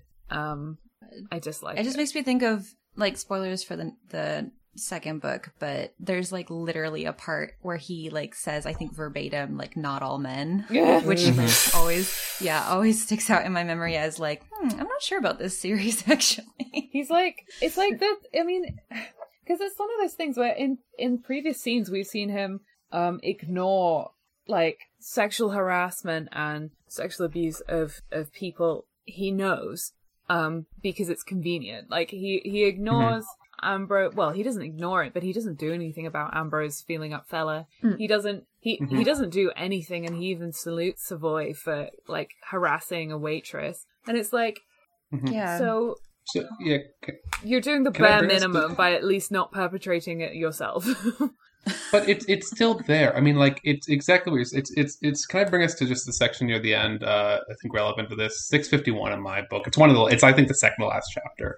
Because this is like, okay, like, you know, the standards we brought to with Kvothe. And again, I want to reiterate one thing we said early on, or at least I had said early on, I think we all sort of were vibing with, is just like this book has a lot of chances for Kote to comment on Kvothe's, you know, behavior as, you know, when he's younger and what he disagrees with now or what he thinks was bad. He doesn't ever really do that for this bad stuff. This is this part where he's kind of wrapping up. He's doing that sort of like, you know, getting ready to wind down. And he spends a lot of time talking about how he's seen Denna all the time in the bar, and she's always with the new guy. And the new guy, the same thing happens every time. She gets happy to see Kvothe. He walks over. The new guy buys him a drink. To, you know, wants to get to know some of Denna's friends. Sees how much she likes him more. Gets jealous and angry at Kvothe. And then would start, you know, every one of them would start, you know, like touching her more and kissing her more, and you know, just to kind of show dominance over her. And then Kvothe has this section that like this was my final like I'm like thanks for giving me one last thing to complain about, Pat. Like go ahead and read it. So this is it's on the section. So and I want to emphasize what I'm about to read here is what Kvothe knows his smile communicates. I won't keep that in mind. Like he is sure that this is what it is communicating. Okay, so he's referring to these people these men that Denna's showing up with. So they hated me, and it shone in their eyes when Denna wasn't looking. I would offer to buy another round of drinks, but he would insist, and I would graciously accept and thank him and smile. I have known her longer, my smile said. True, you have been inside the circle of her arms, tasted her mouth, felt the warmth of her, and that is something I have never had. But there is a part of her that is only for me. You cannot touch it, no matter how hard you might try. And after she has left you, I will still be here, making her laugh. My light shining in her. Once more. My light shining in her. I will still be here long after she has forgotten your name. Shit fucking sucks, dude. Like, it sucks so hard! You fit all that into a smile. Dudes do not rock. The most like r/ but what's men go their own ways bullshit. It's incel shit like, in some ways. It also reeks, again, this is my like, you know, beyond whatever Pat's going through. This sounds so much like virgin discourse in medieval literature, right? Of like what like there's this whole like real quick, Augustine of Hippo, St. Augustine, he has this whole section where he's like, listen, if a woman is sexually assaulted in some ways, she's still a virgin so long as she wasn't there for it, right? She wasn't sort of with it, because virginity is something pure inside you, blah, blah, blah. Horseshit. That's taken up the Middle Ages, medieval, you know, stuff really strongly of you know, trying to prove whether or not someone's still a virgin post something like this. And it has but it has this almost exact language of there's a part of her that is only for me, the Lord, right? Mm-hmm. You cannot touch it no matter how hard you might try. Like this thing, again, it's beyond just like him owning Denna, beyond him just being jealous. it's Pat writing in such a way, whether conscious or not, that is using exactly the language of Christian virgin discourse. And that to me is just so fucking weird. It sucks so much. But I think he doesn't even clock it, because Denna's character in this entire thing, like, there's lines in this where she says, "So am I a lost treasure or a failing?" And he's like, "You're both." And then when he's talking about her after he's like said that little monologue you just read out, like Simon and Willem are like, "She seems cruel," and he's like, "Yeah, she's a wild thing, like a hind or a summer storm." And it's like, she's a girl. Woman. Please be careful. There, she's. Yeah. Sorry to go back to what Daniel said. To me, the language he's using is not the language of medieval Christian virgin, whatever the fuck you said. It's the language of like an r/friend zone post, where he's talking about, oh, actually the friend zone is good, but he's still very much a person who's posting an r/friend zone. Yeah, because he does want to fuck her. No, you're 100% right on that, I think. I mean, and also the other thing to what Robin, I think, said, and this is consistently very obvious to me throughout the book, this read through, none of the Denna stuff has anything to do with Denna herself. It's all about the idea of Denna, about Kvothe's quote-unquote rivalry with the men who are also trying to own Denna. Like, she's not a nugget of gold in a hillside. She's a girl. He never puts in an effort to, like, get to know her, just at all. The scene where they're high, and I'm being treated by the Modao Zushi scenes where Lang Wangji is drunk, and it's just a very fun scene, and he's revealing his innermost feelings and desires. I have come to expect that in a scene where one character is high, they're going to reveal their innermost feelings and desires. After the one with Denna, we are left with absolutely no further information about her motivations, about what we know that she nearly died when she was a baby. But she did nothing. Die. Great. I didn't notice that until this read, because I think that's important. I have a feeling it's going to be very important. Denna died, and that's why she's wondering why she's even here. But the thing is, that's lore plot. Great. The the Blue Man group brought her back from the dead with their sweet music. That'll come back. That does not tell us anything about the character of Denna. Yeah. No. At all. We know nothing about her. They're going to be killed by a dragon, one of them's high, they end up spooning for warmth, whatever, it sucks, it's fine. Like, at the end of that does not change the relationship between Kvothe and Denna in any way whatsoever. They go back to doing the exact same thing in the exact same way that they've been doing, like, the rest of the book. I'm just so disappointed in it. Yeah, definitely. Remember that fucking, like, Red Letter Media thing about, like, can you describe a character without, like, their function in the plot and the way they look and, like, who they're related to or whatever? Like, I kind of... We can do that with Kvothe, I guess. And we can maybe do that with, like, fucking Elodine. I'm not even gonna grace this text with bothering to try. Like, I don't care enough. But yeah, I couldn't tell you a single thing about Denna for sure. And this is also she's like a deer. Stone. She has a perfect ear, yeah. There's a lot of ways you can come at, like, being annoyed being upset with this novel in a lot of ways. And this is also, like, I mean, we're coming towards the end of we are at the end of reading this. And it's just one thing, the world of publishing is horse shit to begin with. It's a rat race where everyone's trying to, rat fuck each other and get published because they know blah, blah, blah. But you read a book like this and you have people not only filling in a lot of the blanks for you, right, but are, like, begging you, like, I just want to know more about these characters you wrote, right? Like, all of us who are, like, very much not Kvothe-pilled are still saying, we just want to hear more about Denna. We just want to hear more about tell us more, Pat. And like, meanwhile, there's like, scores of fantasy authors who, might not be, might not have just gotten the break. And there's a lot of shit fantasy authors out there who are not published as well. I don't want to say like every unpublished fantasy author is good. Sturgeon's law still applies. 90% of everything is shit. But like, there are people out there who, have their OCs, their cool novel ideas that nobody cares about because it's not published. But here we have this like piece of shit that at some point Neil Gaiman and Ursula Le Guin or whoever else praised it, said it was good. We all read when we were younger, like, yeah, it is pretty good.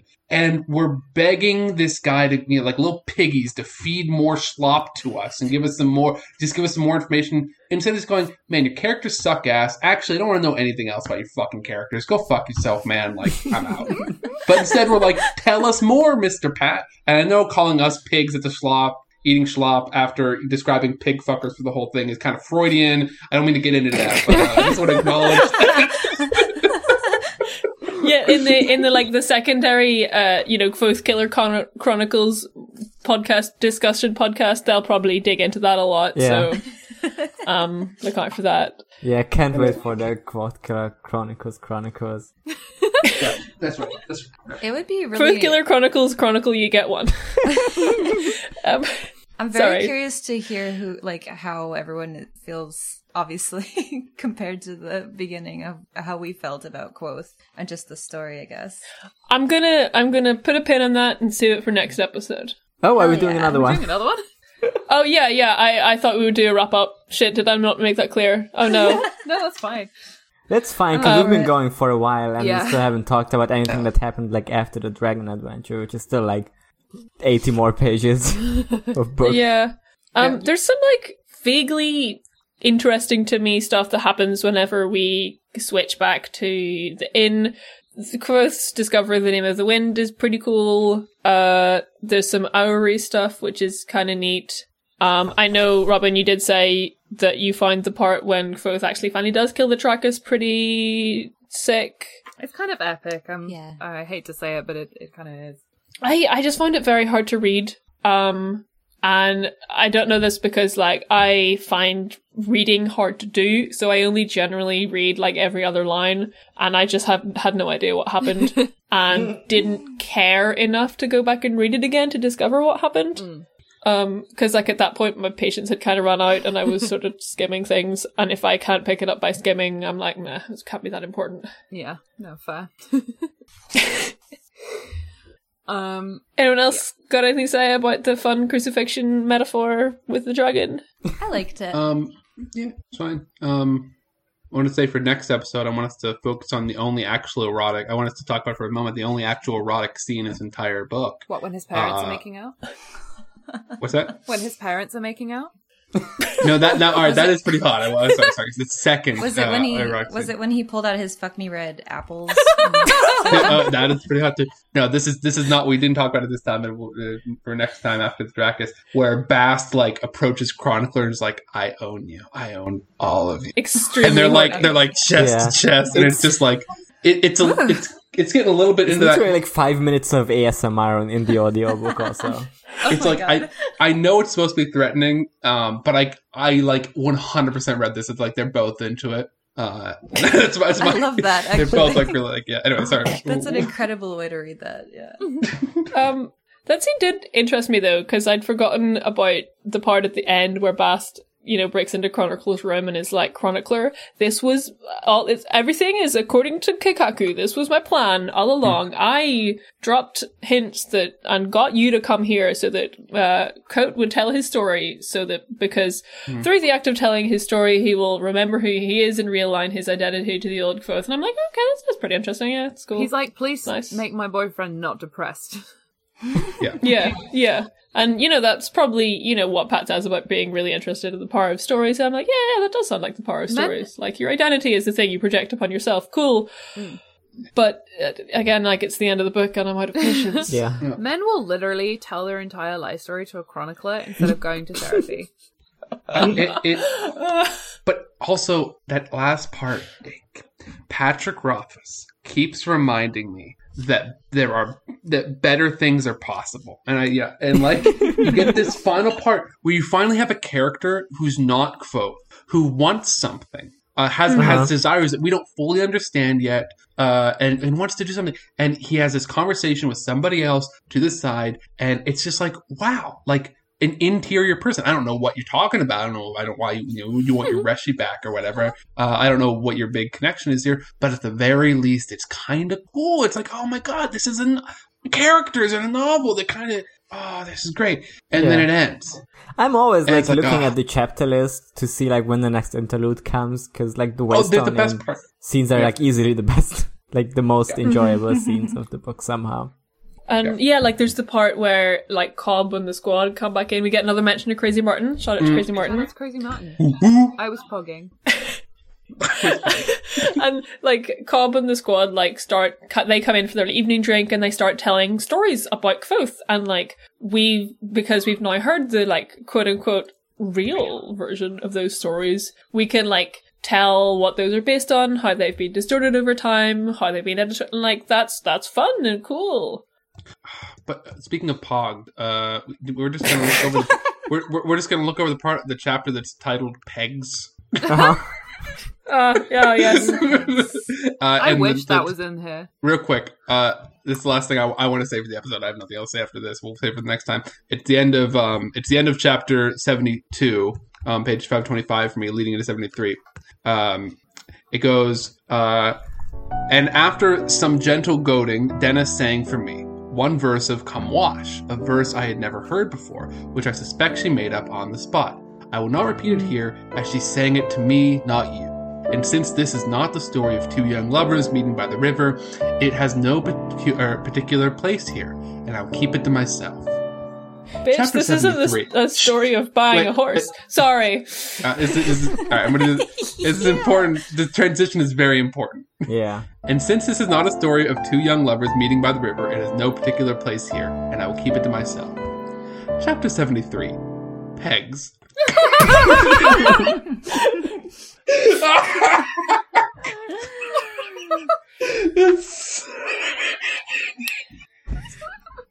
You keep all these pigs in these woods, and they're might great at finding truffles. That one there, she's the best at finding the truffles. She's my best peg. You might even call her the peg champ. God, it's just fuck yeah. So Kvothe says the name of the wind. I've been sitting here say the name of the wind. Trying to come up with a joke for just like pegger, but that's the best I got. I think Pat was just making a Steely Dan joke here, so. I think Kvothe is getting pegged. I think it's easy as that. By bust! Come on! Mm-hmm. Diana! No, it's in the scene. Oh yeah, sorry, shit. That's what happens. That happens in Wise Man's Fear. The Wise Man's Fear is the fear of getting pegged.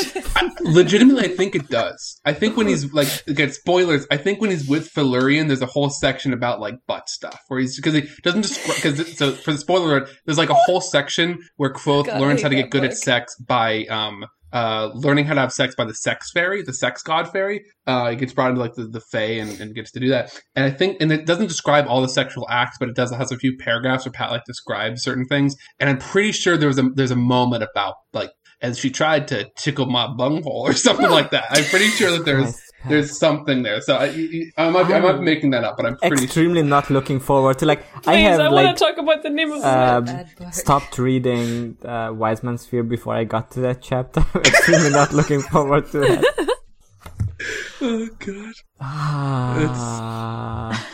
Kvothe learns the name of the wind. Pretty cool. Yeah, it's pretty cool. It's I like it. It's good. The whole thing about naming Leonardo DiCaprio pointing at the screen. That's the name of the book. Yeah. Kids these days are all talking about being gamers when they should be considering being gamers. Yeah. True. You. All y'all kids just want to be namers, but Master Elodin just thinks you're lamer. Oh, that was great. Thank you. That's Lynn. Lynn, call me up. Elodin is still like my favorite character of the book, even though like I know it's nothing. He's crazy. It's just the promise of a character. But I just imagine him being played by like Jim Carrey. Yes. Okay, I like him 100%. Somebody name me. That's Jim honestly Carrey, perfect. but Robotnik Jim Carrey. That's the. Yeah. Exactly. Oh, I was gonna go with like the Riddler Jim Carrey. Oh no, I was thinking of the like. I was just imagining him like pushing Kvothe off the roof of a building and being like, ha, "Somebody stop me!" But no one will. No, I just imagining like fucking the Arch-Chancellor, not Arch-Chancellor, that's Terry Pratchett. Basically, the Arch-Chancellor, the Chancellor of the university. Be like, I will not sanction your buffoonery to Elodie. Oh, speaking of sanctioning buffoonery, they literally do sanction Kvothe's buffoonery, though. Absolutely. Yeah. Which is, I do quite like the fact that the crimes he commits against Ambrose and other people are what consistently is getting him promoted up the ranks of the uni. Like, twice, again, like, doesn't make a pattern, but kind of weird that it happened twice, and I'm just kind of going to assume that it happens again. It is becoming fun to me that the more crimes Kvothe commits, the, like, more he gets promoted. Yeah. He only fails upward. Even when he fails, it's still epic and good for him. It makes me kind of wonder if, like, maybe he is literally some kind of demigod. We just don't know that yet. There's definitely a like Kvothe is a Chandrian fan theory out there. I just want to say, like, this is one of the classic quick tests to see, who's got privilege in society and who doesn't. Is just like, watch who's like fail sons just keep failing upward, right? Like just like whoever like keeps fucking up but still like climbing the social ladder, like that's who's fucking actually privileged. And I understand that like Kvothe obviously has some shit he's gone through in his past, but it doesn't read like that, right? It reads like this is a guy who like got into Yale and then just after you got into Yale, just like you never can fail. It's like Pat, actually bring it back to the part with the accent. Like the guy with the accent says like some like slurs against the Ademaru and stuff. Uh-huh. So it's like Pat is like, oh yeah, this is a society in which people are racist towards the Ademaru, but it's kind of like he can't actually imagine in his white little brain what systemic racism, like how that might affect you in an institutional situation. Yeah, that's such a great point. Yeah. No, he can't conceive that this might also affect here. Like, racism is something that happens when someone calls you a slur in the pub. I want to go a step further than that, because what Pat sort of does is with this, because we have another section in this part that we read where the sort of a Ademaru part comes up, and it's like, oh, we Ademaru know how to buy horses and look at horses, which obviously you don't. Obviously you fucking don't, right? That was disproven pretty quickly. I got so mad. I was this guy just knows about horses now. Fuck off. The Ademaru know how to do horse stuff because not only is it important for our livelihoods, because apparently all Ademaru are Romani travelers, but also because people don't trust us. They want to screw us over whenever we can, so we really have to be on our game. And this is one of those insidious parts of like the race stuff with Pat is like, racism is never something that hurts you. It's only something that like toughens you and makes you stronger, right? Like it's a hardship for you to go through and come out better on the other side. Like every bit of Ademaru racism that Kvothe has ever gone through in his life, which isn't much, but it is some, just makes him smarter, stronger, better, right? And that's one. If you ever want to see like, does somebody who's writing about race and racial stuff like not understand what's going on, like not understand what the production of race is does, look at if they treat it as like a full positive thing, something where it's like a hardship to get over as opposed to like a systemic chronic problem. And that's one of the ways you can kind of tell who doesn't know what the fuck they're talking about. And that so exactly what you're saying, Sarah, but even I take it even a step beyond. Like it's not just it's not just racism is only slurs, it's racism is actually beneficial if you think about it, right? Jesus. I'm sorry, Anish. I'm too exhausted to talk about how cool the naming part is at this point. I'm sorry. We can do it. It's fine. He also like put it too late into the book, so I know. It's like the Drakis stuff happens. That's like, oh, like the book might end, and then it just like keeps going. Yeah. For 2 random chapters. I'm like, okay, yeah, maybe Pat's doing something interesting where the reason that the book sort of ends is because Kvothe in present day gets interrupted by a guy coming into the inn, and like, oh, that's interesting because it reminds us this is a story being told and it's not someone plotting out the structure of a book, even though it fucking is. But it just feels like a letdown at the end of the day, one simply feels a bit let down. You should have fucking skipped the Dracus thing, put it in the next book. Yeah. And end this one on, like, lead to the naming thing in some other way, because that's, like, clearly the naming thing, like, Kvothe clearly needs to say the name of the wind in book 1, because it's the title of the book. Yeah. I do actually, there was like a part earlier where Kvothe, when he gets like the people try and kill him in an alley, so he like runs away and keeps running, and he goes to there's like a courtyard where leaves are falling, and like he goes there and like he watches the leaves in order to calm down, and like the pattern of the leaves and the way they're moving in the wind, and he also starts talking about like, he's an Indemare, he's not meant to be, he's always meant to be free like the wind.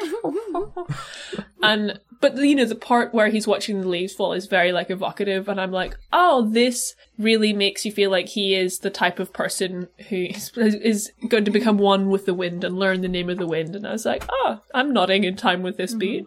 I'd like to point out something interesting that the like canonical illustrations of this version have, which is whenever there's like a section with wind, it's always illustrated as like, what's it called? The bars of like a music thing. So I think it has something to do with music. Yes, staff. Thank you. Yeah. I'm not a musician. Now there's Pat. Kvothe's staff has a knob at the end. It's fun joke. Yeah. I think it's on. I think Same. we have anything like 2 hours. Yeah. Brain is my brain is cooked. You're telling me a shrimp fried this brain? You're telling me a bard fried this brain? You're telling me a Dracus was this Gracchus? our brains have been like polished perfectly smooth. So. But yeah, next episode, what I want to do is wrap up, evaluate the book as a whole, evaluate how Kvothe killed we are, kind of decompress a bit and recover from having read this novel, because that is necessary. For sure. Yeah. But apart from that, we have been Kvothe Killer Chronicles. You cannot find us on the internet. Incorrect. As of this episode, you can now find us on Twitter at killer_Kvothe. But you can find us all individually. Janos, you're at the top of the Discord list. Hi, I'm Janos. Hello. How are you doing? Welcome to the show. Hope everyone had a nice chill time with the Kvothe Killer Chronicle. You get one. It's not the title of our podcast. We're still plural, which is very wrong of us. Anyway, you can follow me on Twitter at Janos Kapuari. You can listen to my many podcasts. Some of them I do with Robin, and some of them I don't. I'm gonna leave the ones we do together to you. Okay. So you have more things to plug. Okay. But if you hate Robin for some reason and just want to hear my voice, you can listen to A Song of Babies and Puppies, where we read A Song of Ice and Fire. Currently reading A Storm of Swords, very good book. And you can also listen to Lynchpin, where we watch everything David Lynch has done, as long as it's something that is readily available, because I still don't know if we're gonna be able to watch on the air or not. So if you're a big on the air fan, let us know how we can watch it. Send in a Blu-ray. Yeah. Yeah, you can also listen to this podcast that you've just listened to. Maybe just like start it from the beginning again, because it's your favorite podcast. Yeah. Summer? Yes. Yeah, you can find me on Twitter at Stellar Ghost. Excuse me. And let's see. Yeah, just check out my other podcasts that I currently have going with my partner. My Podcabbages about Avatar: The Last Airbender. That's all I got. Robin? I love that.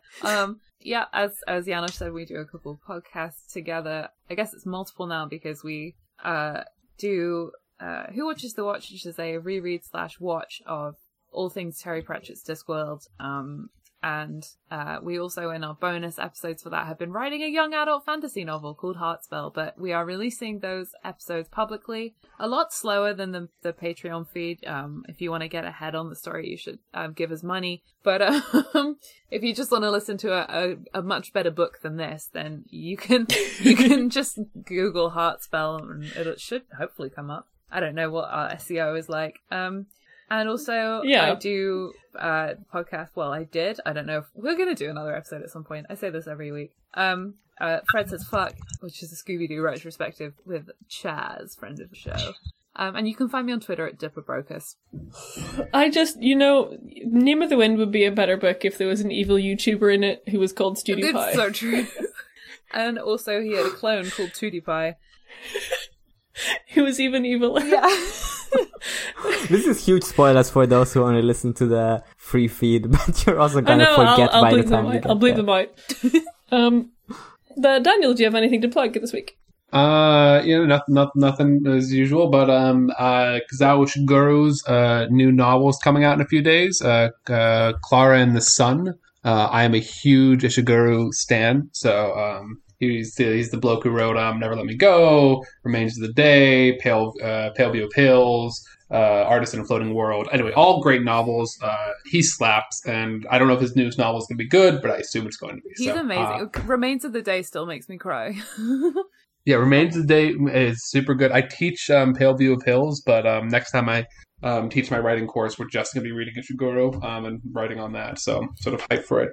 Buried Giant is a really, it's an incredible novel. Anyway, his new one's coming out. So for those of you who are done with this podcast, done hearing about a shitty book, I'm sure this is going to be a at least mid-tier banger. Like, there's no way it can't be. I'm been linking them in chat. So people can click on links. I have been Sarah. You can find me on Twitter at SarahMookCostumes. You can find my Yu-Gi-Oh podcast, Pot of Greed. You can join the Discord if you go to kaiba.online. I just think that's a fun place to go. And I also have an Absurdist Naruto podcast, which is not really about Naruto anymore. I don't know what it is about. But you can find that if you go to narutohead.band. That's it. Goodbye, everyone. And please, just... Somebody stop me. Somebody stop me. In the words of Master Elodine, somebody stop me.